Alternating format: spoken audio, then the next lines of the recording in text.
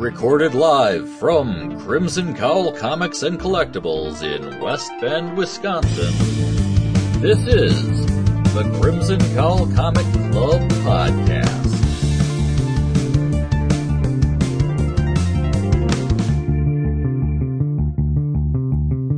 Hello, I'm Anthony.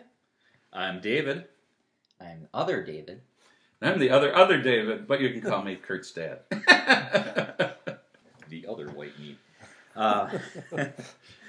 Okay, so we here at Crimson Cowl Comics and Collectibles, which is a comic book store in West Bend, Wisconsin. We have our comic club, the Crimson Cowl Comic Club, which has been meeting. Boy, when did we start officially meeting? We've been kind of an unofficial thing for as long as we've been in business for over a year. But I think we actually started having official meetings. It's probably like early May, like it all kind of rolled into the same. You know what? That sounds about right. Right around Free Comic Book Day, and we get together and we just talk comics.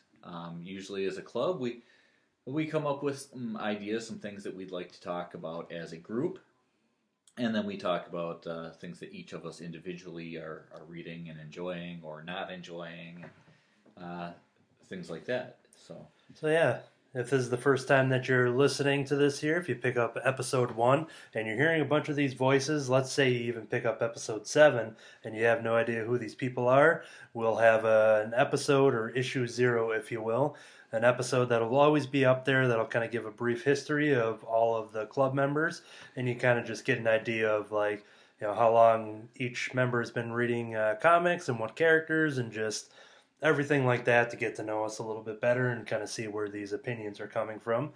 And then in the actual podcast format, we'll always start off the show with the advertised club picks, in which will be talked in spoilers. So we'll do full spoilers and give that warning out there. But then towards the end of the show, we will do a non-spoiler section, and everyone will kind of go to bat and pitch, you know, books that they read that, you know, can inspire people to pick them up at the racks here at Crimson Cowl. And then we'll top it off with some news and previews and things coming out next week and things like that. So that'll be the general structure for the podcast every week. Sound good? that sounds great. All right, so for this very episode, we're going to have a spoiler discussion for Batman the Lost #1, Hal Jordan and the Green Lantern Corps #32, Action Comics #991, and Detective Comics #968. So we're going to kick off with Batman the Lost #1 by Scott Snyder and Bengal and Olivier Coipel. Trapped in the dark multiverse, Batman must face his greatest fears. And that's all they give us, but I think Kurt's dad is going to give us a lot more. A little bit more. Yeah, and typically, just sort of interject this in there, typically whichever of us has read it is primarily going to be speaking about whatever that book was. The rest of us tend to sit back, listen, or ask questions, or laugh, or poke fun at, something like that. And hopefully learn something. So in this case, I think were you the only one that read this? I think I was the only one who read this one. Because I was curious, where did Batman go when all these dark versions of himself came into being? Because they didn't tell you at the original beginning of Metal. And what we find as we begin this particular issue is there's Bruce Wayne, an older Bruce Wayne, sitting with his young grandchildren. And they want him to tell them a story. And he offers to tell them a basic, fairy tale sort of story. No, they said one of the Batman ones. So he has to go over to the shelf. Yes, pulls out a book. Yeah. Batman, and it's like his first adventure is what his granddaughter wants. And so did the bookcase like turn around to a Batman? No, it just was a bookcase. He pulls the book out and he starts to tell her the story. It's his first case when he's still a young Batman. And suddenly he starts to wonder, wait, this doesn't sound like what really happened. But he keeps going, and finally he gets to this point where he just knows something's wrong with the story he's telling, with the whole environment around him, and so he goes over to the window and he sees the younger version of himself, and a younger version of himself who says, you know, I'm the one who really made you who you are. And it turns out to be Barbatos telling him, you know, I helped create your dark side because I needed that dark side to bring through all these dark versions of yourself from the dark verse. And he shows him just this whole tapestry of what he's done. And you see him for a second then floating out in space, in a spacesuit. So, you know, he's in the dark verse for real in this spacesuit. That's where he really is actually at this particular point. But confronted with all this ugliness, Bruce is just willing to go back into his safe little environment. So we end the story with, as we did at the beginning, with him telling the Batman story to his granddaughter. Okay. So we know that Bruce is now trapped in some little version of that's meant to keep him quiescent and out of the fight, essentially. And here's where I pipe in with the things that I know about the story without actually having read it, because I just know things. That's my job. Yes. So yeah, adding to what you said, that first story, that first adventure, something that a lot of people are finding interesting was it's his actual golden age first adventure that he's pulling out of this bookcase of all his different adventures, everything from the old golden age to the Court of Owls, New 52 stuff, as though Bruce Wayne has been, you know, having this journal and publishing these books over time. So what you're saying is he pre-ordered that omnibus through Crimson Cowl Comics and Collectibles? He did, yes. That is absolutely true. It's in canon. But, so yeah, a lot of people found that interesting, and they're sort of going, wait, so did this happen? Because not having read it, I don't know how it's worded. Kind of makes it sound like, you know, like he's kind of got this attitude like, I know some of this doesn't make sense even to me, but trust me, it happened. Mm-hmm. Which kind of leaves you with, wait, so is all this stuff really canon, even though it contradicts each other? Are they taking that approach where everything's happened? It's all canon. It all is part of. Yeah, it's hard to get that from a read of this. Yeah. You know. See, Marvel Comics always did something like that, where like the comics exist within the comics based off their stories, and then going into like the Logan movie, you see it in the trailer of him being like, you know, it didn't happen like this. You know, this is just made up stories, and is getting kind of that vibe from. And there was probably a little bit of that sort of vibe, but it was much more that as he read it, he was getting this sense that something's not right now. I'm not sure what it is. I'm not sure how it. And that leads him to finally confront Barbatos, but Barbatos right away shows him such horror. At one point, you know, at the very end of the segment where they're talking to one another, he says, "Please, I don't want to know anymore. I don't want to know. I give up." Right, and this is Batman actually giving up, actually retreating back into this fantasy. Yeah, because Barbatos also shows him all of the other Justice League getting pounded in their private prisons as well, and so he knows that, you know, not only has he failed to stop this, but he's failed to save his friends and everything else, and so he's willing just to hide from that. All right. Shall we move on? Next up is Hal Jordan and the Green Lantern Corps number 32 by Robert Venditti and Ethan Van Sciver, Bats Out of Hell, Part 3. The Dawnbreaker descends on Coast City, ready to suck its light away before moving on to the rest of the world.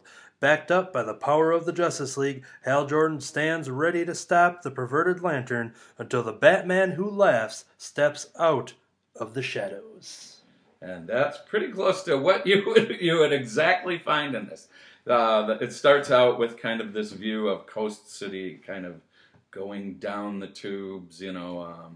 The sign that says Coast City, the city without fear, is kind of marred and destroyed. So you know that Dawnbreaker has been working his evil purpose on Coast City. And at the very beginning of the fight, he's kind of just hammering Hal Jordan. He's got him in a dark environment, and so he'll appear in one place, hit him, and then disappear, and Hal can't keep track of where he is. And Hal realizes that in part it's because he sucks the light out of his ring every time he tries to find out where he is. And so he sets his ring on strobe instead. So there's only momentary things, and so he can start to take the edge away from Dawnbreaker, and he starts to win the fight. But then, as you said, the Batman who laughs steps in and kind of says, you really haven't got a chance. He kind of gives him a glimpse of what the rest of the world is looking like, everything falling apart. And so then when Dawnbreaker, at the end, you just see Hal sprawled out on the ground, beaten up by Dawnbreaker, and Dawnbreaker walking away saying, "The dark always wins. But don't worry." Let's see what the last little line he has. Here it is. "Don't worry. You won't be alone. My new teammates have defeated your wannabe family as well." Just from this viewpoint, I was really liking the art on there. It looked pretty. Yeah, they have some. I think almost all of the metal pieces that I've read, both the main line and the auxiliary books are well drawn, and I think the action is done really well.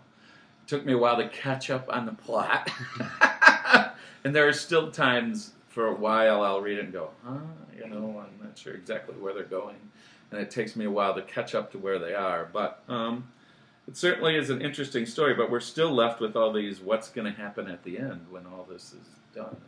How are we going to get back people who are dead, who are old, who are... Right. Yeah, and that's something that we've talked about, is this is, the metal books and the tie-ins, something that we've been talking about all the way back to when it came out with the first one, with the Dark Days, the Forge, and the casting. And so... Special effects here at the Crimson Cowl Comics Podcast. But I guess, the things that we've talked about included the plot and trying to figure things out, but also as you're seeing people killed off and things changed, whatever, we've kind of wondered and addressed the how final these are, because first of all, comic books, but then also there's just so much going on when it gets to that point. You're like, well, they can't possibly be having all these deaths, be permanent. There's got to be some fix to it, whether it's changing the multiverse or whatever it is. It just seems like there's got to be some fix for it. They're not going to leave it hanging like it is. But and I think there are other questions, like, given Batman's character, how is Batman going to deal with the fact that he just gave up and hid in his little pocket universe rather than confront what was there? How does someone like Batman bounce back from that reality? Not just that, he gave up while his friends are being punished. It's not even just him that's suffering. Yeah. Well, in actuality, in some ways, he's not suffering. He's got grandkids. He's reading them stories. Probably a comfy chair. Yeah, it is. It's hot cocoa. It's a big armchair. Yeah. How do you bounce back after that reality? Yeah, it's tough. I guess, again, we'll just have to wait and see where it all ends. And does it come back up in Justice League, I think is the end? Next one is the final one of the Bat Out of Hell piece. Yeah. So I think that is the wrap-up for... Well, I don't know what they're going to wrap up, because then you have Metal 4 and 5, and it sounds like the battle between these dark versions of Batman and the Justice League isn't over with Justice League. That in Metal 4 and 5 we have the battle. Maybe that's when the battle turns or something. I don't know. Yeah, and originally I didn't think that it was going to be like, because we were led to believe that all these tie-ins weren't going to be there. So like it felt forever since we had the last Metal issue that issue 3. It just felt so long because we are getting these replacement tie-ins and one shots. Two left of the tie-in ones. You've got the Bat Who Laughs, and I think there's one other one they haven't done yet. Okay. But I'm not sure about that. It may just be the yeah, Batman Who Laughs comes out this coming week at the time of this recording. And that was supposed to be the last one. Right. So, and he's been the character that's really been, of all these dark Batmen and women, he's the one that's been the most focused on. Yeah. So probably the book that's been the most awaited. He's like Barbados number one. Number one? Yeah. Take them out. So yeah, we'll be talking about that wrap up next week on the podcast. We're going to jump over to the next one, which continues another story by also finishing it. And this is me just buying time until David gets back to the table. A little behind the scenes. Oh, you never left. Action Comics number 991 by Dan Jurgens and Victor Bogdanovic. The Oz Effect, Part 5. After being revealed as Jor-El, Mr. Oz makes his last moves against the Man of Steel and his family and leaves the Man of Tomorrow wondering what other secrets and lies await him in the future as the Oz Effect comes to a close. Okay, so first of all, this is another story that we've been kind of talking about for a while, the Oz Effect. So just a quick recap.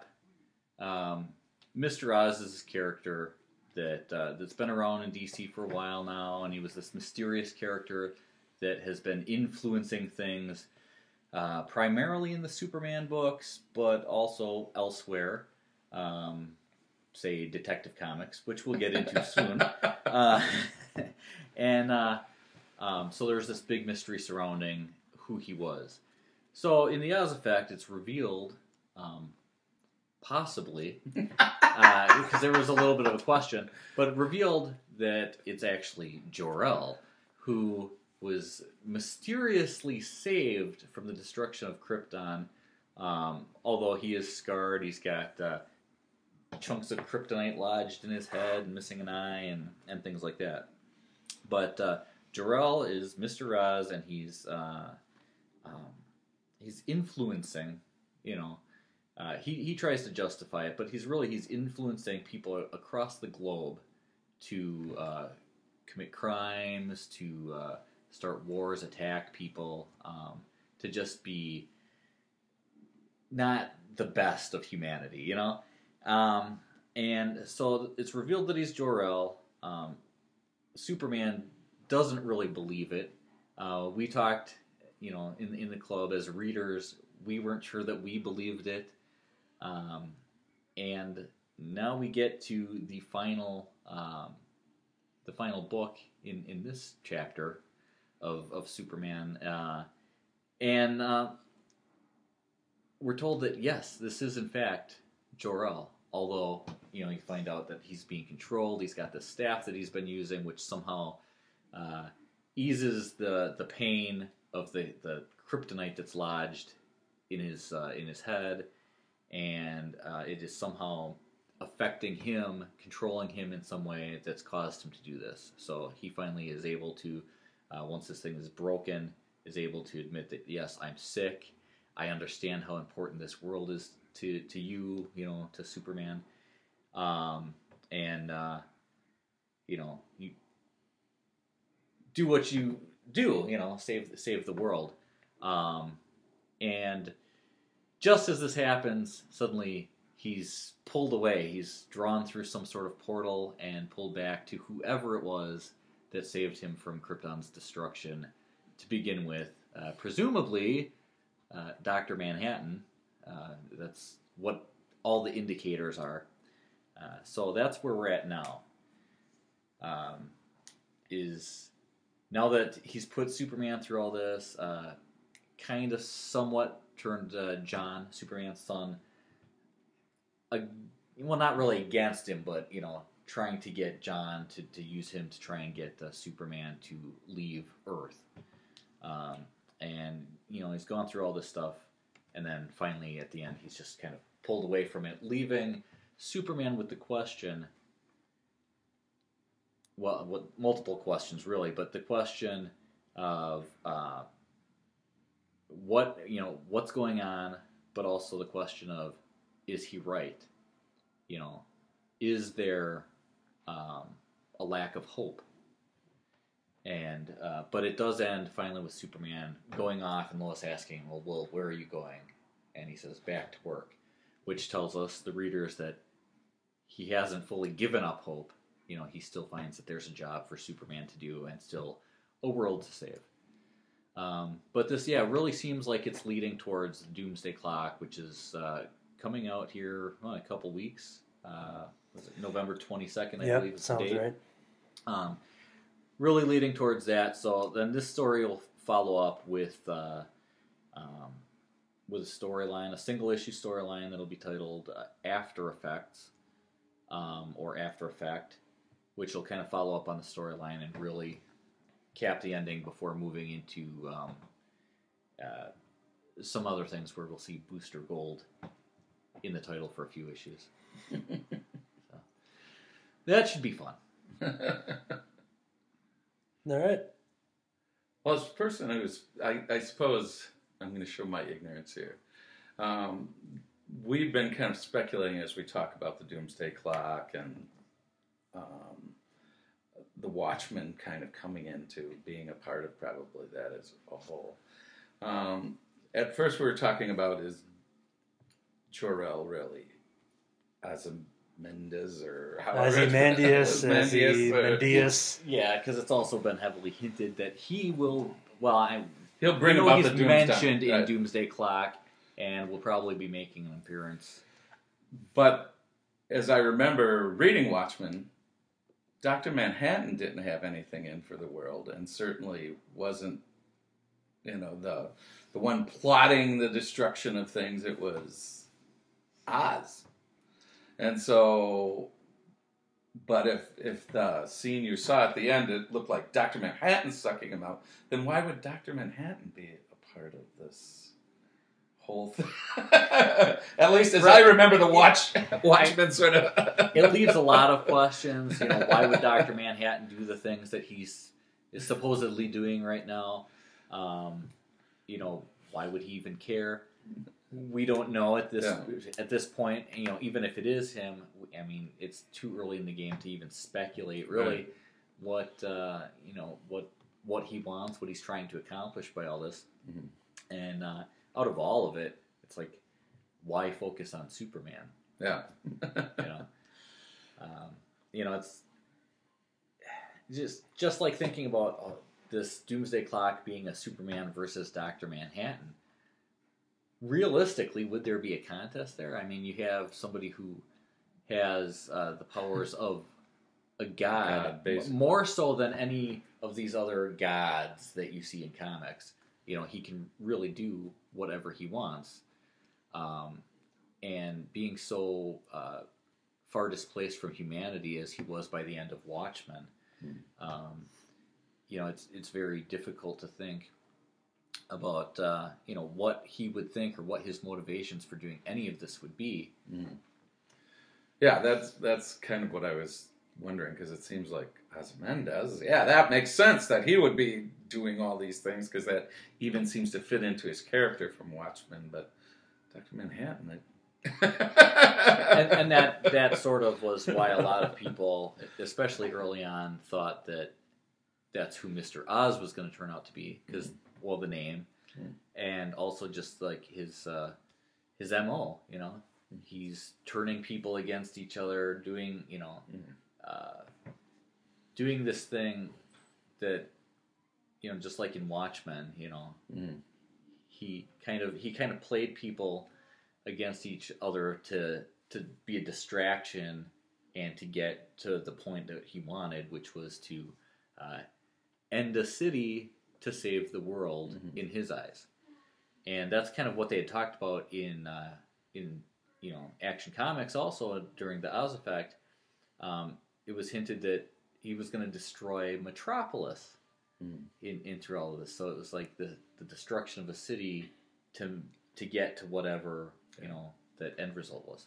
Okay, I was just a little confused, so I thought I would venture out there for others who might be going, huh? Yeah, right now I'm currently rereading Watchmen in anticipation of the Doomsday Clock to kind of refresh my memory on that. So it's been some time since I've read it or watched the movie, so now is the perfect time to jump back into it. So, okay. All right. And I suppose going right from one Mr. Oz thing to something that kind of not so much anymore. Although I haven't read this issue, but we're talking about Detective Comics number 968 by James Tynion IV and Alvaro Martinez.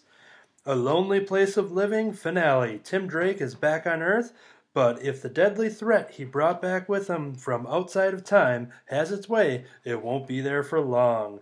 And this shadowy figure wants to take one of Batman's team down with him, too.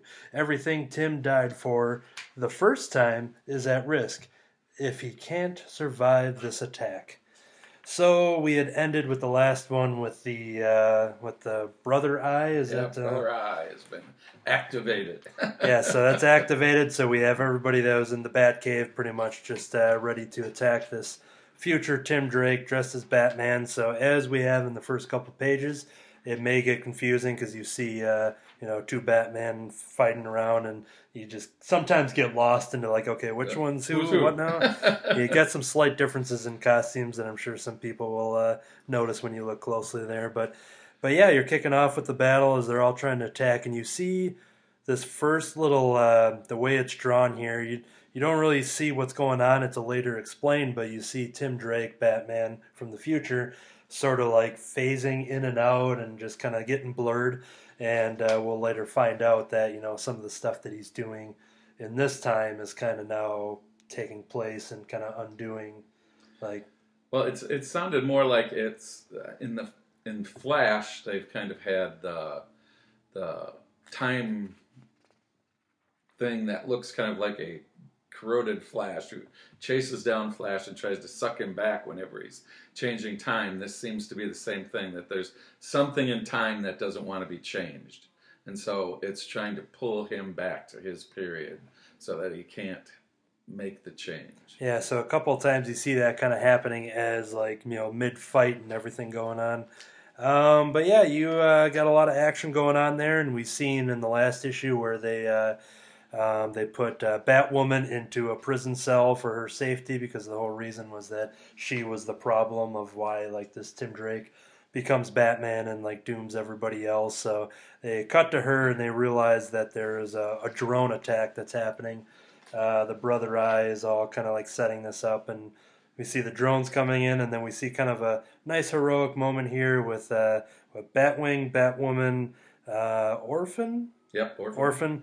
I always get Orphan and Spoiler. I always figure out which one's which. Clayface and who's the other one? I think the other one is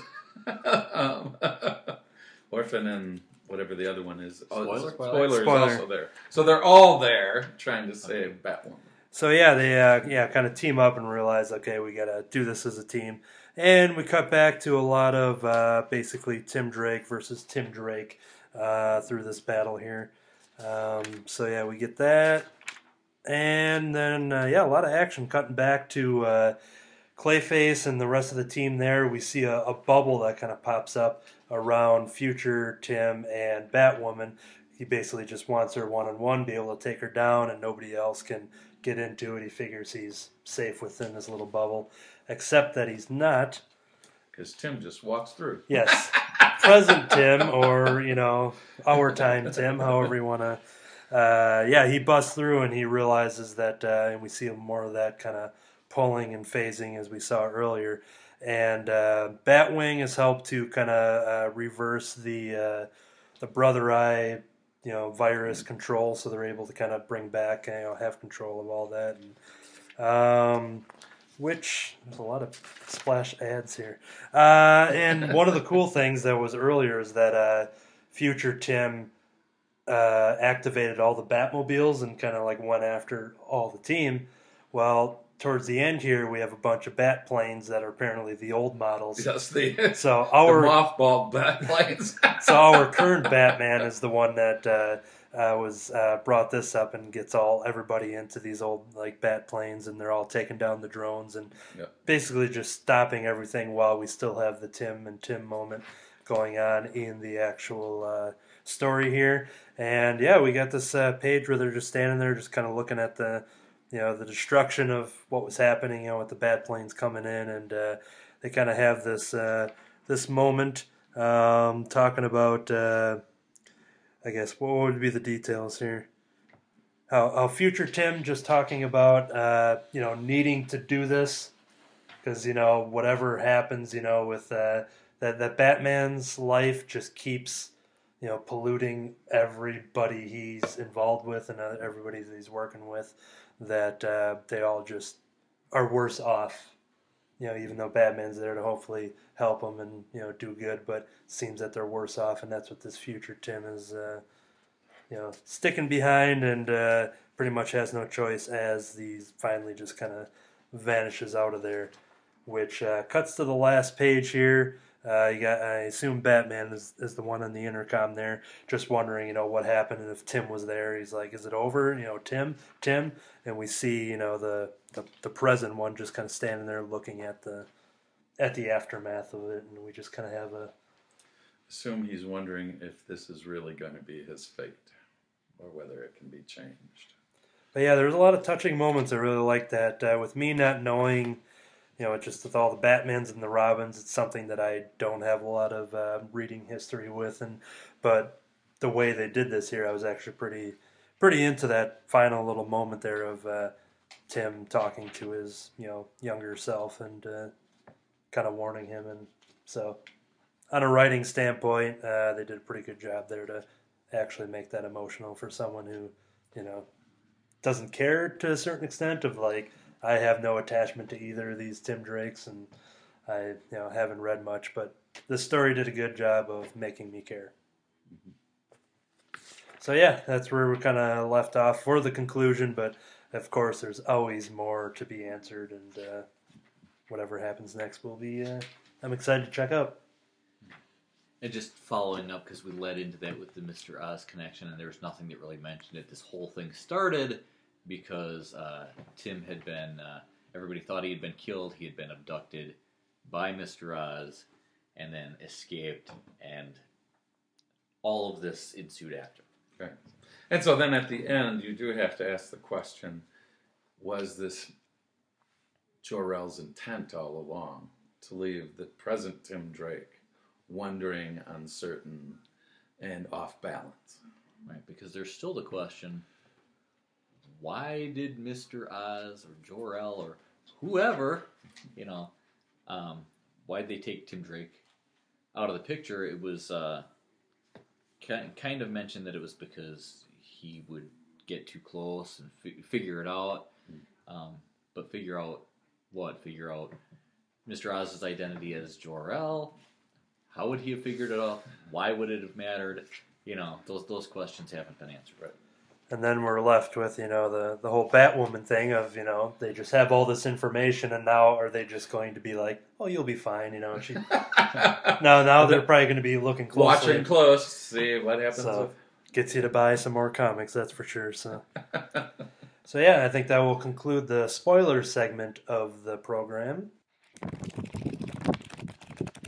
Now on to non-spoilers, so a quick sell to those for some issues that we're reading, whether they're new releases or new series beginning, new arcs, whatever. I want to talk about something from Image Comics, Coyotes #1, which they build as Sicario meets Underworld. This is it's a mature rated book, and it's basically about this family that's kind of being hunted by these coyotes, these wolves, and there's a lot of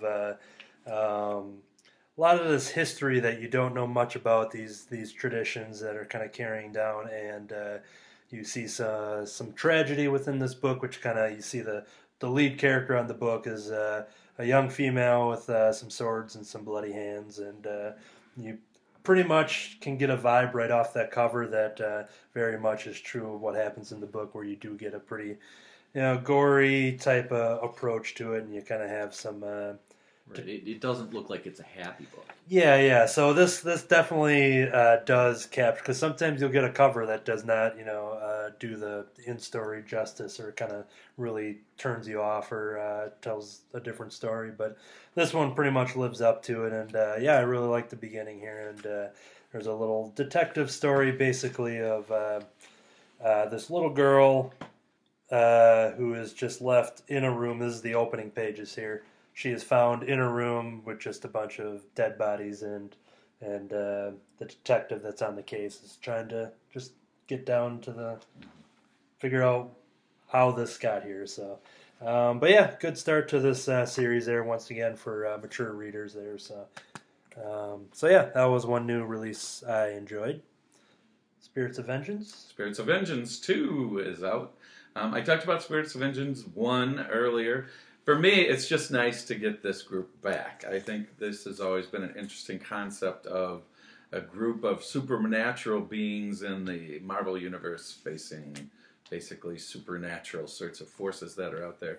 The new team is an interesting kind of mix of, we have Ghost Rider, Blade, Hellstrom, Damian Hellstrom, and his sister Satana. Who are the new team for Spirits of Vengeance, and they are trying to stop someone from breaking the balance between heaven and hell, which is a kind of interesting sort of, that there's this balance out there and somebody wants to mess with it, and so they're the ones who are now tracking down how to stop this. And so it's nice to see them back in whatever evolution. The Spirits of Vengeance has always been kind of a changing team. So it's an interesting, I'm glad to have it back, and I would encourage people to go out and take a look. So far, 2 for 2. 2 for 2. That's a good start. Another book I like from Boom Studios, which is a limited series of 6 issues. It is the crossover that I don't think anyone has ever thought of over the last 40 years, and it was sitting right in front of us the whole time. Yeah, it seems so obvious, actually. Yeah. Kong on the Planet of the Apes. So King Kong and the Planet of the Apes are combining in this short story. And I own the Planet of the Apes movies. I've seen King Kong movies, Apes movies. I wouldn't say that I know them on a like a level like I know like Marvel movies or Star Wars, but they're ones that I do enjoy. So going into this was, I didn't really have a lot of like rich history to kind of remember like, oh, where's this taking place?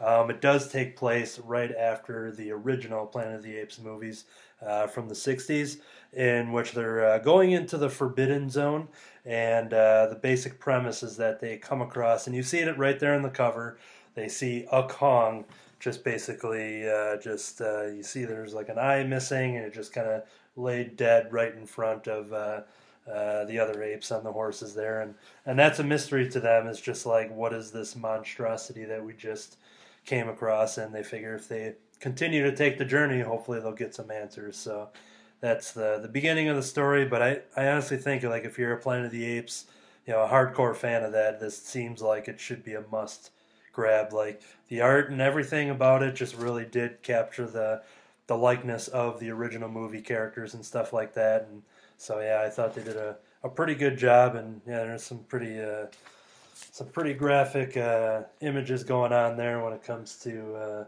the art and everything in the book. But once again, one of those crossovers that you just always have to rely on comics to be able to do, because you won't get as many on a television program or movies, and to take two different but similar properties and make them work, and this issue made it work. Another great thing about comics. Yes. So, that's one that I like there. And then you've got some Shang-Chi. Shang-Chi, Master of Kung Fu. It was interesting, the Legacy is now rebooting all the numbers for the original series. So I was kind of surprised to see Shang-Chi come up with Shang-Chi 126, because Master of Kung Fu has not had his own title since 1988. So it's interesting to see him back in his own title. I don't know if they plan to extend this out and have more, but I've always enjoyed the character of Shang-Chi and his kung fu sort of. There's also a mysticism about this character. It was interesting to see this for people who may not have read Shang-Chi in the past. First of all, you can get into this because they give you a quick sort of synopsis of who he is and what he's about. So you can jump in here, and they've changed the character a little bit. It's been a while since I've read some of the Master of Kung Fu stuff, but he's always had kind of a Bruce Lee sort of era about him. I think they patterned the character a lot about after that. In fact, as you look at pictures of him in this book, it's Bruce Lee. But the character is interesting in that he used to be kind of the Bruce Lee sort of character. This is a little more Jackie Chan. So it's kind of interesting to see that kind of sort of shift a little bit in Master of Kung Fu. I really enjoyed it. It was a light, easy sort of. I suppose since the 1980s, there's probably at least 75 Jackie Chan movies that came out since then. So he was just catching up. And at this point, it's like, Jackie Chan was just recently. Now he's kind of making a resurgence. A new one, but he's kind of been out of the. Let's say in the last 10 years or so, he's. Yeah, a little quiet. It's a little less. Shang-Chi was always really serious. Yeah. This Shang-Chi. It has a little humor that he throws in every now and then, and so it's kind of it's a fun book to read, and I certainly recommend people. And I hope they go on with more. He's developed a sense of humor over the last 30 years. Yeah, so there we go. Opening up a little bit. So. Another book I really liked that came out this week, Runaways #3. Basic premise of this series that began it's crazy to think that it was 15, 17 years ago that this original, that seems like such a long time, but when you put it back into early 2000s, it doesn't feel like it should be a long time. But the basic premise is that a bunch of kids who are brought together every year because their parents are part of this organization in which they do charity work, and they always have these meetings, so all their kids come along and they're forced to kind of hang out and be friends, and but what they find out in the original series is that all of their parents are super villains, which then they find out they themselves have superpowers and start to get unlocked as they become the runaways, as they want to run away from their parents, and but then they realize come together as a team, be able to stop their evil parents. So while the series has not been running for quite some time, no pun intended, that just happened to say that. This new series is kind of reviving it, kind of figuring out where these once children were, because now they're a little older. We're talking about, they're still late teens, but in comic book world, they're just a little older than they were last time. But comic book age, that was probably a matter of weeks ago. Or something. And just to really leave this spoiler free for the setup of the first 3 issues here, there was a character that did not survive in the original. There was a couple of them that didn't survive in the original run, but this series is focusing on one of those characters being brought back and realizing that what seems like 5 minutes ago to her, or him, I guess I just said it, her. There's a couple of hers in the team. To her is that, but it's been years for everybody else, so now she's displaced in this world. The readers. Yes. She's displaced in this world where she, she was part of a team, and now the team is, where the heck are they? And it has, and I thought of this before I actually heard the writer talk about this, it has like a Muppet movie type of vibe where they have to go on a road trip to go and pick up everybody. And that's kind of what I'm getting from these first couple issues. And very coincidentally, coming out on November 21st, exclusive to Hulu, is the Marvel's Runaways television program, which I am so excited for. It's been long teased as a movie or just to be getting a live action adaptation. And now it's going to happen for Hulu, which I think for an episodic format, it'll definitely be treated a lot better. And the cast looks great, and the trailers they put out really shows that they stuck to the source material. And I'm sure you'll have some things will differ and everything like that, but for the most part, it's my easily my most anticipated Marvel project when it comes to all of the different television shows that they're doing. So I read some of the early Runaways. It was a good series. I haven't followed it since it's kind of morphed into something new, but I've got them all. But honestly, those first 18 issues by the original creators with Brian K. Vaughan is some of the most solid stuff. And how do you, when the creators left the book, they did issue 19, and like, who lives up to that big build up? And this is how I got into it, because they signed up Joss Whedon to write he's the first one outside of the original creators to write these characters, and that was my introduction into the book. And then those were so good that I had to go back, and then there's several different volumes out there, and I know there's some in the store at the moment too. But with the new television show, brand new series, now is the perfect time to find out about a bunch of Marvel characters that aren't your, ones that you don't know, basically. All right. And then you had a Doctor Strange trade paperback. I'm kind of really the biggest trade sort of reader here. I like to catch up on past pieces by picking up a trade. I've always been a really big Doctor Strange fan, and I picked up this particular trade. It's Doctor Strange in the Epic Collection Afterlife, because I didn't remember this period in Doctor Strange's history, and it was like, wow, well, I'm going to pick this up, see what happened then. What decade are we talking? Like, these were printed? Like, just to give us a... Let's see, these are from Strange Tales #1, Doctor Strange Sorcerer Supreme 76 through 9D, and what is it that disturbs you, Stephen? So 1994 to 97 are on the back it says. But what this particular book focuses on is this is after Doctor Strange has fought a war for the Vishanti. They ask him to come in and carry on this war for them, and he comes back totally disenchanted with the whole thing. He's vowed he's no longer going to use the magic, the Vishanti. So now he has to find an alternate form of magic to use as the center of his power now. And so a lot of it has to do with that. But I don't want to give away any of the pieces in it, but what's fascinating about this is a vulnerable Doctor Strange. Usually Doctor Strange in most of the pieces is always in control. He's always steady. The newest stuff, he's a little bit, because magic's gone if you're reading the new Doctor Strange series. So he's having to use artifacts and stuff. But even there's a certain amount of...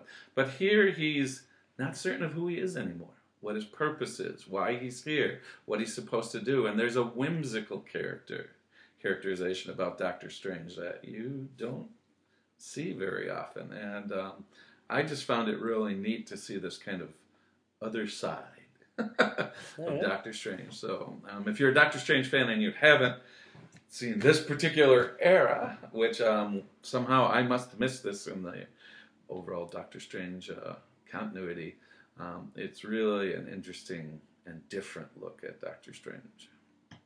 Okay.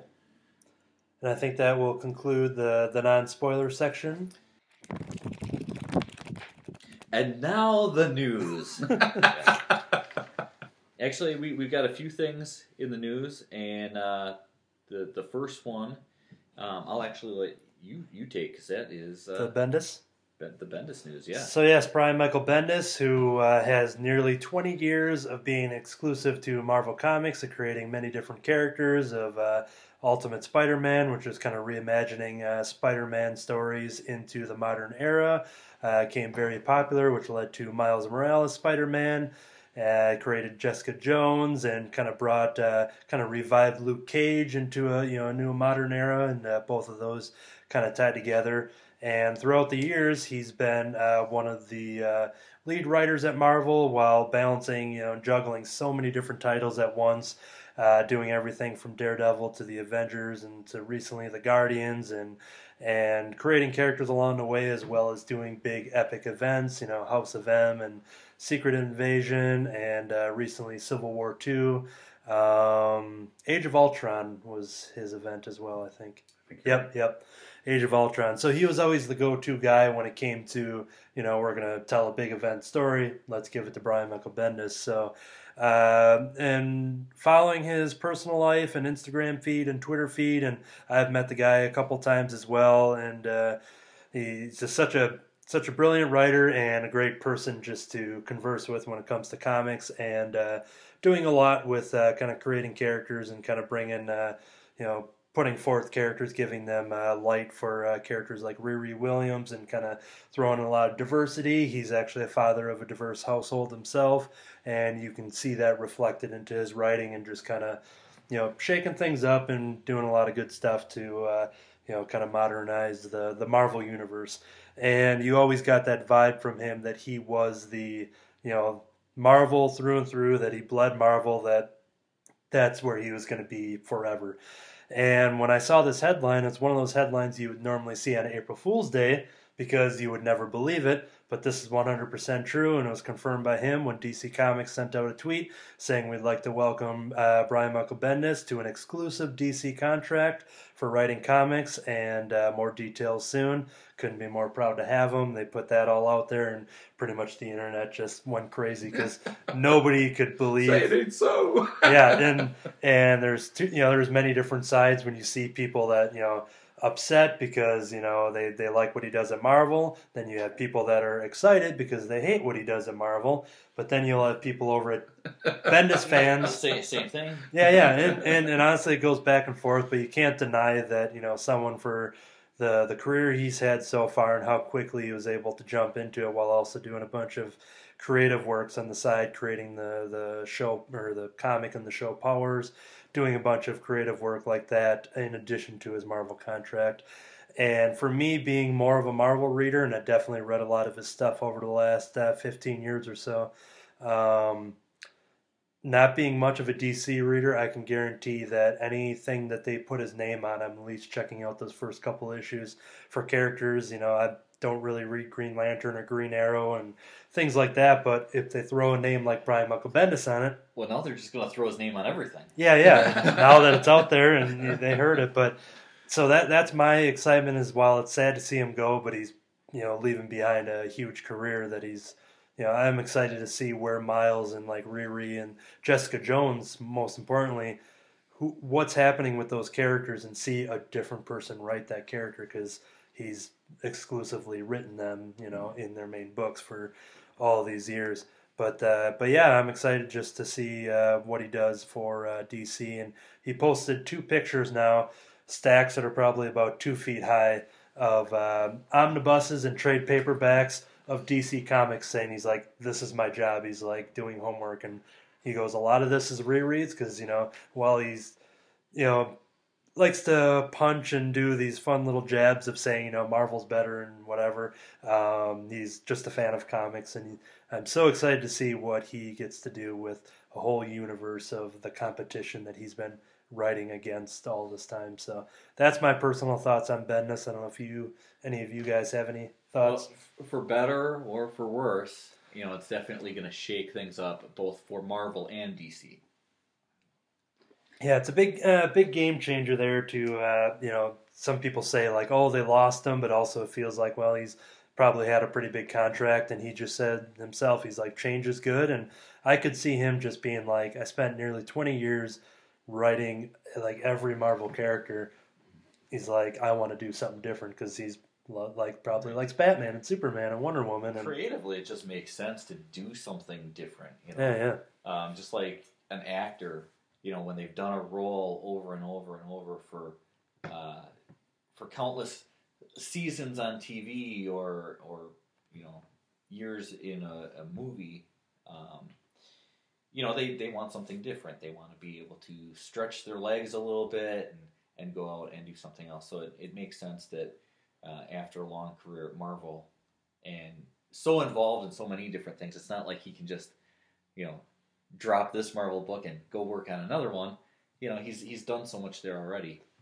Going over to DC allows him to get into completely new territory. And he was a Oh, go ahead. I was just going to say, I think it will give him a chance for some fresh creative work. I think anybody who's a creative person wants that opportunity to do some new and stretching things for themselves.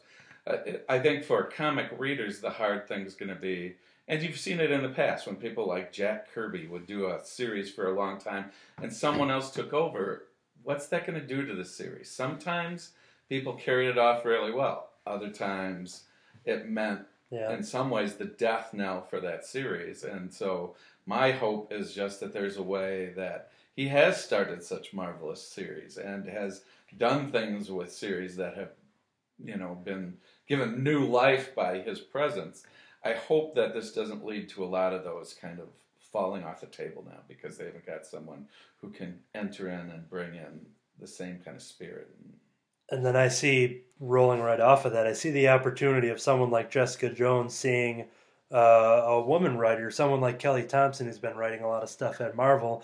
That's one of the things where I can see her like picking up Jessica Jones and just seeing, you get a woman's eye view writing, this strong female character, and then so forth. You get people of color writing characters like Miles and Riri. That it'll be interesting to see if that is the direction too. That it kind of opens up more opportunity. But yeah, like you said, it's hopefully they don't fall flat on their face there, and it's going to be, everyone's going to be watching them basically. And it was the same when Stan Lee left some of the things that he had written on for a long time. Some of them really went well after he left. People took over and made, I think, new moves that made something that people had come to love continue to be interesting and good. There were other things that I think went south and some books just disappeared. The one that probably comes to mind the most from kind of the Jack Kirby era is The New Gods. Really, when he stopped writing that, it kind of fizzled. There wasn't anybody else who really took that anywhere else.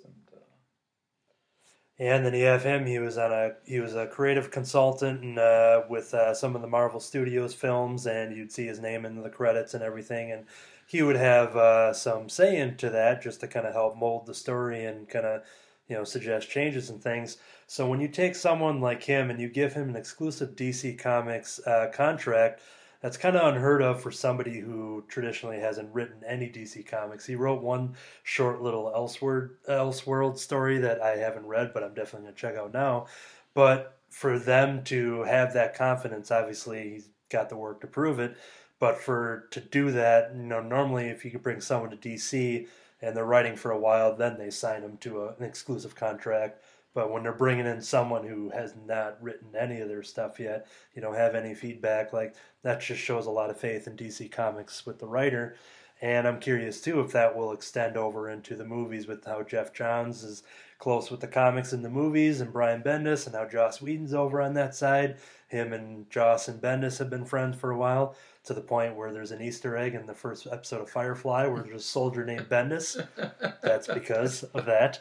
And then in a Bendis Avengers comic, which I know is on the shelf at Crimson Cowl Comics, there's like a General Whedon or something like that in there. So it's interesting to see on that side as well, as if he's going to be brought in to influence the live action stuff too. So yeah, and kind of a flip side of what Kurt's dad said, and hopefully this won't be the case, but you also have to take into consideration that sometimes you get writers who are well known in one area on one title or another, and they move on and they go to something else, and that sort of ends their peak, and they kind of wane a little bit in their popularity, and their stories just never seem to be what they once were.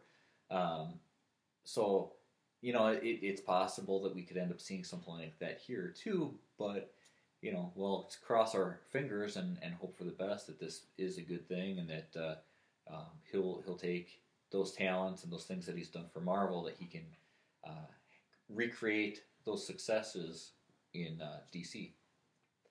Yep. So yeah, that's the big news that hit this week, and had everybody talking. So it feels good to bring that out and get the discussion from the sides there. So.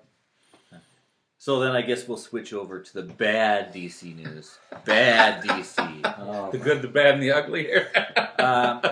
So, I mean, it's kind of weird to call something news when people have known about it for years.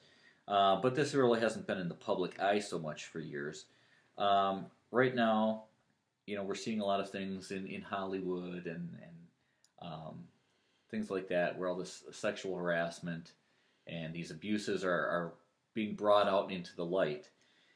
And unfortunately, the comic book industry is not immune from that. And there have been things going on, and I'd like to say that it hasn't happened, and hopefully the cases that are coming to light right now is it, and that it's not this widespread thing.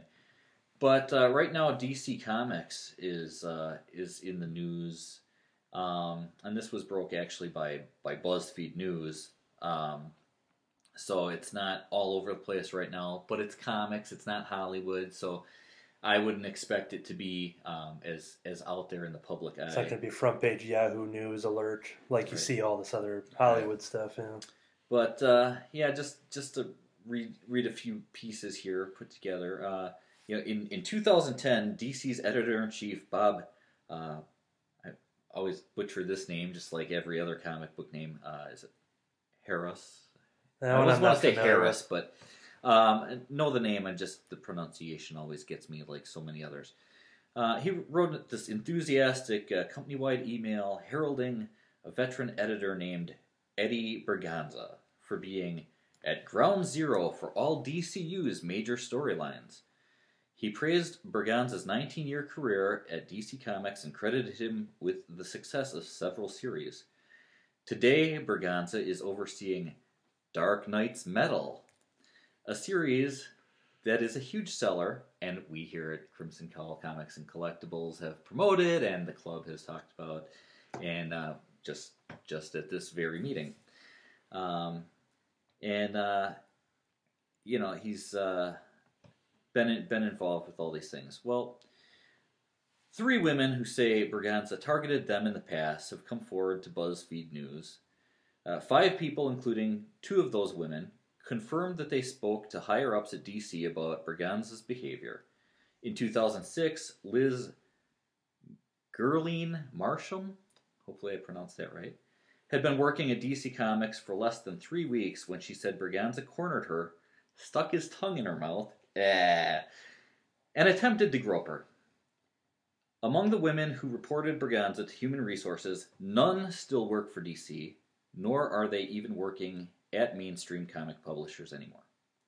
We all left, and he's still there, said Janelle Asselin, a former DC editor who spearheaded the multi-employee HR complaint against Berganza in 2010. That, to me, tells me what DC Comics' priority is. Berganza's editorial skills aren't all that he's known for in the comics industry. At best, he developed a reputation for making offensive jokes or line-crossing comments in the presence of or at the expense of women. But at worst, he's alleged to have forcibly kissed and attempted to grope female co-workers. Now, this article has a lot more of this, and it brings out that this is something that's been going on for a number of years and has been known about. People have complained about it. He was demoted in some way at DC, but things went on, and everybody seems to be saying that, well, his behavior has changed. There haven't been any problems since all this came out, in like 2010.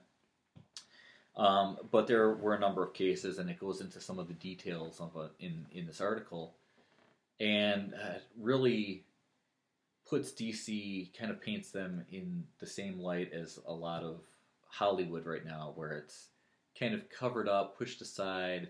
People just accept the behavior. So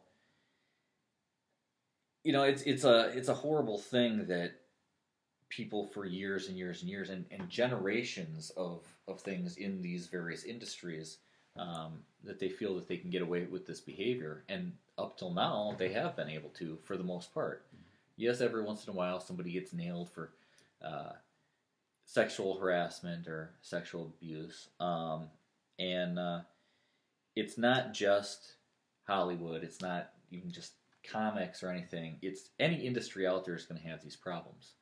But this came across, and with everything that's going on out there that we're hearing about in the news, I thought it was important to bring this out too, that it is in fact something that you see in the comics industry as well. And it's sad that we don't know how many talented women we could have seen writing or doing art in comics.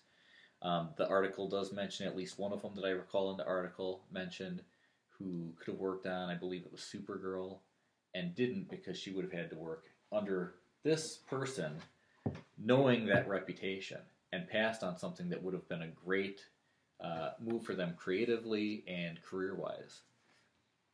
And so it's really sad that with the success of Wonder Woman movie, you're really kind of hearing more and more about the push to get more women involved in directing these big movies, in writing more books, trying to get more and more writers for comics.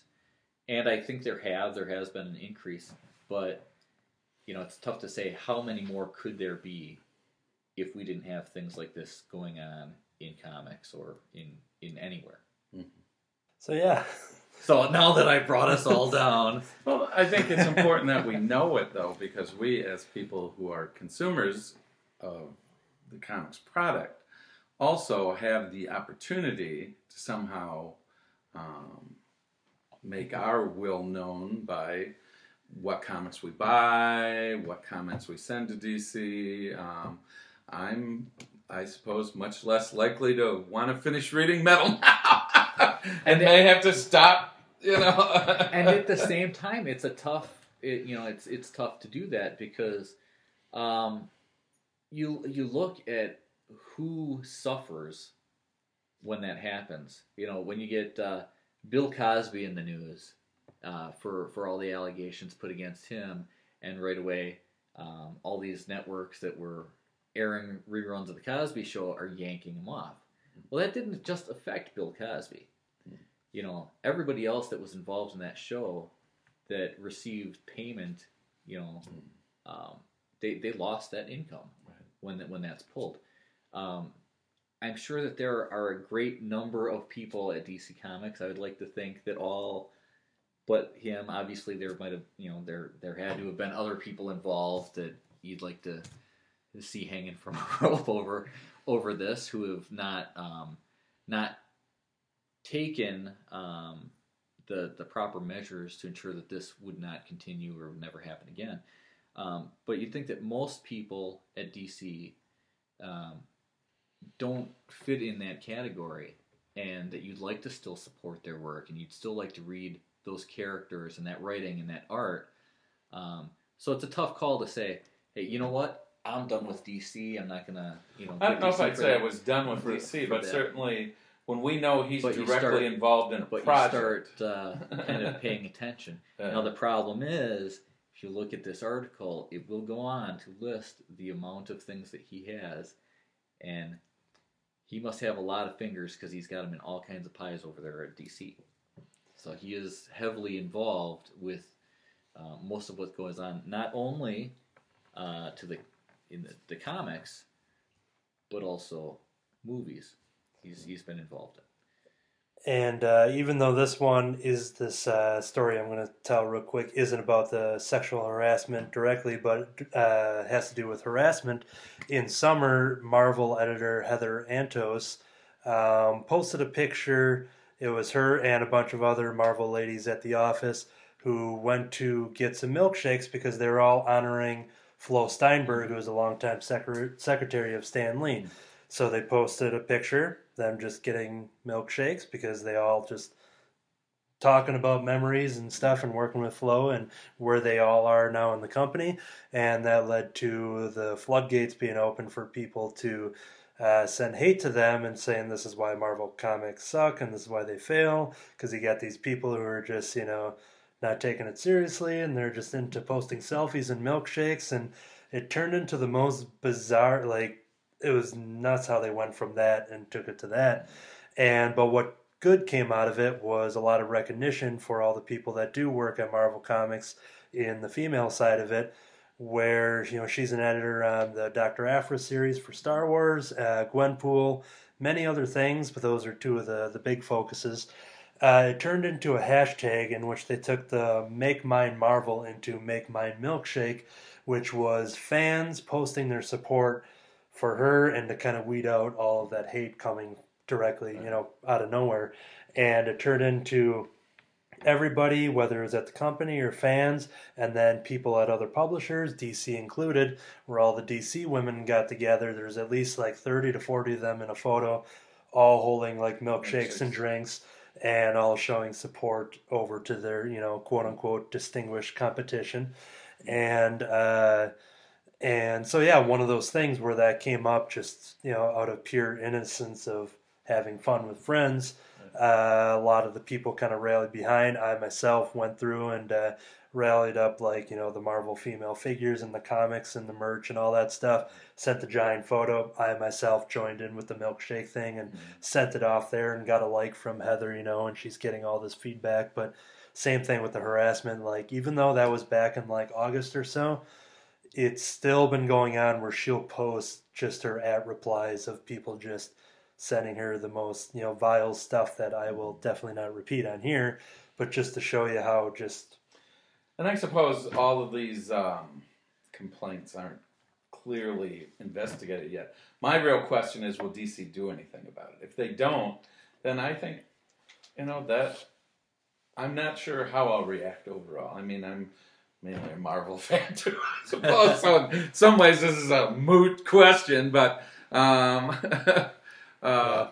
if they're not even going to take it seriously, then I have some real problems. And you're right, other people would be affected by a large sort of show of that. But in the long run, I would think people would be happy to have their environment be a better environment in the long run too. Right. And that somehow you have to, if people at the top aren't going to take that seriously, then somehow you have to get them to listen. Right. But, hopefully... hopefully with what's going on and all these different stories coming out right now, I hope that continues to the point where everybody, regardless of the industry that you're in, realizes that this is done. This is unacceptable. This is unacceptable. This isn't something that's, swept under the rug or under the casting couch. It's done. This is... We, as people, as the viewers and the readers and the people who are paying for all these things, whether it's movies, comics, or shoes, are letting people know it's not okay, and we stand with, all the victims of this and the potential victims, and say, hey, no, this is not acceptable. Agreed. So yeah, move on to the next news segment to get a little upbeat there. That's some X-Men news. I'm afraid I have to slip out. Okay, well... Goodbye, this is Kurt's dad saying goodbye. You'll have to listen in for... Yeah, I'll have to listen for in the to catch X-Men the Red. So yeah, you'll experience that as a listener, that members old and new and can come in at any given time on a rotation. And that's right. So, and if you want to drop in, we'll even include you. Exactly. See you later. Yeah. So the X-Men have yet another book coming out. Yeah. So also in the news, it's Marvel's recently released information. They've announced X-Men Red, which will be the third color-coded X-Men book and the fourth X-Men book. And that's not even counting other books like Generation X, yeah, all Weapon new X Wolverine, and- going you're right. into Old Man Logan, Right, so X-Men here- related, so Iceman. God, it's like we're in the 90s again when they just started rolling out everything. Last year, or 2 years ago, if anybody complained that they're getting rid of the X-Men, you better be happy now because you've got as much X-Men and that's you can handle. exactly what I was thinking as I was thinking about the number of books that are out right now. It was not that long ago. In fact, the time that we were starting this comic book store, which was over a year ago, there was a lot of talk, and a lot of people just widely seemed to believe that Marvel was just killing off the X-Men because they didn't have the movie rights to them, so they weren't going to support them in any way. Kind of like what happened with the Fantastic Four, and some of the things seem to suggest that that might have been the case. But it's clear now that obviously they're just giving them more and more books. But we know from solicitations that there's a book coming up. They're resurrecting again the adult Jean Grey Coming in December. and so she will be leading her own team of X-Men after that miniseries is done. So since she has red hair, I could only assume we got like Magneto, we got Juggernaut, we got any other one with red associated with them. Yeah, and that's the odd thing is that right now they haven't announced who's going to be on it. We know that the writer is going to be Tom Taylor. Nice. The artist is Tom's been writing the all new Wolverine book for Laura for a couple years now. Artist will be Mahmoud Asrar. Which I think on X-Men Gold, that sounds familiar. And I could be mistaken. Travis Lanham? No. Trest No. is doing the covers. Okay. Okay. Lanham's a letterer, I think, so that's why I threw out Travis. Okay, so if you've seen the art from like the first cover, they've released that, and it does look reminiscent of the gold and the blue books, the way that they've got the title. And the only character featured on that cover is Jean Grey, and fans might notice an uncanny resemblance to the costume she wore in the 90s, although it's red and blue now is the color scheme, and it's more armored, less pockets, that kind of thing. So if you were a fan of that look, you might enjoy this look. According to Marvel, this book will hinge on new uniforms, a new team headquarters, and exciting new characters. Now, I can see the exciting new characters, but you don't necessarily want your book hinging only on new uniforms and new headquarters. Yeah, I've just been waiting for the right place for my X-Men characters to sleep and eat and meet and everything, and so far, Blue and Gold has really just haven't done it for me, so I hope it's a real exciting, all new, all different headquarters. If you could put them in a Tie-in headquarters, maybe we would throw in some new uniforms, I would buy it. The team, aside from Jean Grey, we don't know who is going to be on the team yet. It's just mentioned that it will be made up of established fan favorites and brand new mutants. Okay, so anybody. Yeah, so it's whoever they happen to get, and Wolverine. And I had mentioned, and see, that's the thing. In blue, we've got the Ultimate Wolverine. Yep. Gold, we have Gold and Astonishing. We have Old Man Logan. Yep. Now it is possible that they would get the all new Wolverine. Yes. But my thought is because he hasn't really popped up, although. Yep. I know where you're going. He might have been in one book that you read. Was there an appearance? Are you talking about the Legacy character? Oh, I'd seen something on that, but I hadn't read the book, so I'm not sure. But yes, I am talking about. I think it was Old Man version in that one, but yeah. But another version of Wolverine. A more familiar version, Yeah, maybe? yeah. But and that would make sense with the resurrection of the Jean Grey character, and and he needs a book to be in yet. So right. So yeah. So that's kind of my thoughts. Obviously the fan favorites. I don't know how much they're gonna change up the existing teams, and there's certainly plenty of X characters who are unaccounted for right now. But when you think these fan favorites and everything, most of those are on one of the current books. Our furry Claude friend. And you were correct about the Squirrel Girl reference. There's not a lot of gray hair going on in there. So right, and I had seen a picture from that, and I thought, oh, maybe he has made an appearance in one other book since Legacy. But yeah. Let's see. Oh, and the other thing is they've announced is, and I'm not sure about the wording on this because it's a surprise villain at the end. The end of what? Is this the end of the first issue, or have they already have an end in sight to this new title? I think the surprise villain is going to be a rival headquarters to fight the all new headquarters in the Battle of the HQs.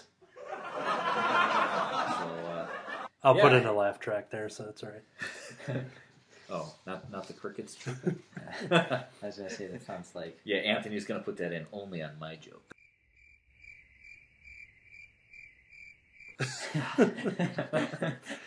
The power of the editor. But, yeah, so it's you won't find it in the previews yet, but X-Men Red #1 is slated to arrive on shelves February 7th.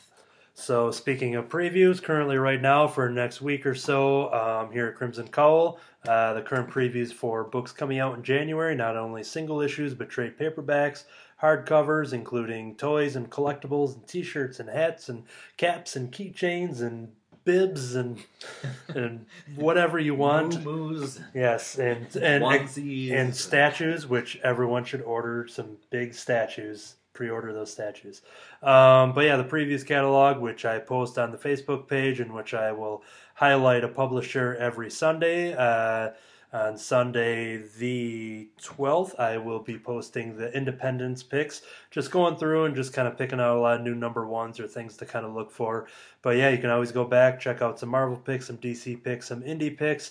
But we highly encourage you to come in and ask about the catalog. Feel free to take a spot on the couch or to ask to borrow a catalog, take it home, flip through it to build your pull list, and that's what we do here each and every month when we get a brand new catalog. That way it ensures the product will be there on the shelves and reserved for you.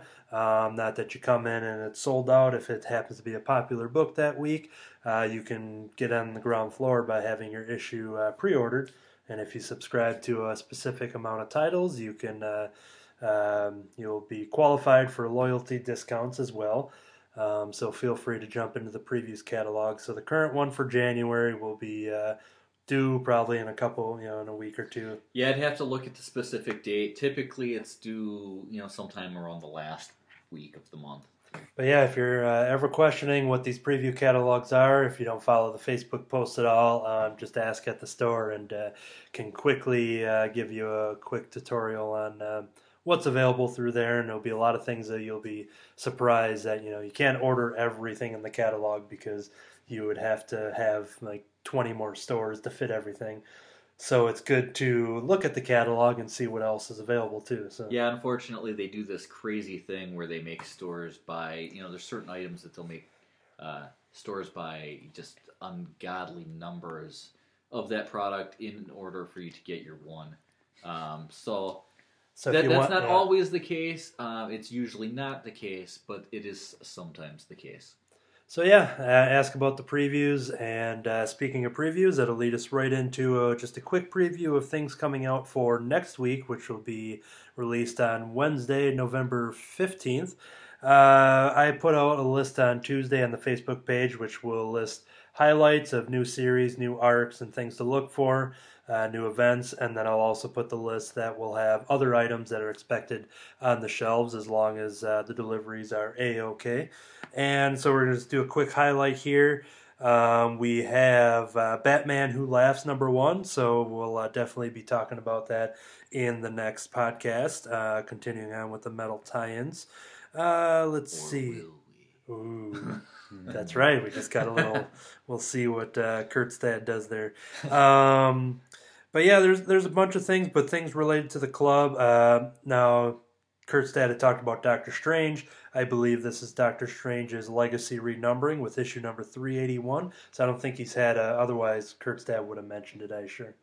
But writer Donny Cates, who's been crushing it on the independent scene, has made his way into Marvel. He is writing the next issue of Thanos, which will be coming out shortly. Super excited for his tone from his books of Baby Teeth and Redneck, a couple of his popular titles there. So him bringing his taste to Thanos, I'm very excited. But he's also writing this Doctor Strange book there. So that'll be something that I know if Kurt's dad was sitting over there, he would have raised his hand in excitement. Justice League number 33 to continue on with that storyline we were talking about earlier in this podcast. Peter Parker, the Spectacular Spider-Man, makes his legacy renumbering debut with 297. And we had talked about the issue 6, which is the pre-legacy numbering. Was a very important book that I encouraged to a lot of readers that had a very important moment that every Spider-Man fan should read. In fact, we've had to mention Spider-Man a few times lately at the club, so we'll see, in both the regular books how things go. If they keep it up, I'm sure we'll be talking about them even more. Definitely. So yeah, those were a couple books that we're just going to highlight. But check out, if you don't like the page on Facebook, Crimson Cowl Comics and Collectibles on Facebook, to get all those kind of posts. And feel free to like, comment, and share to your friends and kind of spread the word and pick up some good books. And if you need to know where to start reading and something, we've got the answers for you, I think so. Yes, I think we actually do a very good job of trying to answer questions. Between myself, Kurt, and Anthony, who spends a fair amount of time in store. Yes. There's usually somebody around that can answer whatever questions you might have, and if we can't, we will find you an answer. Exactly. So yeah, that was the first official episode that's going to go out on the Facebook page. We'll advertise it there. It'll be available on iTunes. Have all those links and information through the social media. And so the Crimson Cowl Comic Club, everybody is welcome. Whether you've been reading comics for 50 years or 50 minutes, feel free to jump in. And if you see us recording while store hours are going on Saturdays, just pop your head in and pick up a chair. And we had that with frequent customer Katie last week. She joined in the club the first time she jumped in, and just like that, just was able to jump right into the conversation and delivered a lot of interesting perspective on the books that she's been reading, and we encourage that to everybody. So if you didn't know what the Crimson Cowl Comic Club was about, or if you're nervous about attending, if you didn't think that you knew enough about comics, we try to create that environment that it's very welcoming, that we can bring in newcomers whenever they happen to be curious. And now you can listen to it as a podcast if you're unsure of what those meetings were like. So feel free to listen that way, and hopefully that'll inspire you to come in and join the club and get in on the club picks, which we like to advertise. So. Yeah, and I was just going to add, even if you're somebody who thinks, they're recording a podcast and doing this and might not feel comfortable doing that, feel free to just come in, pull up a chair, and sit down and listen to us live. Yep. All audio, no video, because that could be a big, turning point too for anybody that is just unaware of what the podcast thing is. But me on video just would turn people away. And I purposely don't put myself on video because I don't want all the extra attention and the fame and stuff. So it's a burden I don't want to take upon myself. So, and we're trying to chase all the ladies away from David as it is. Yeah, so. I feel like if I said more, or if I was on video here, we'd just have too many people in this room. Yeah, it's just like then you start breaking fire codes and things like that, and we don't want to bring that into it.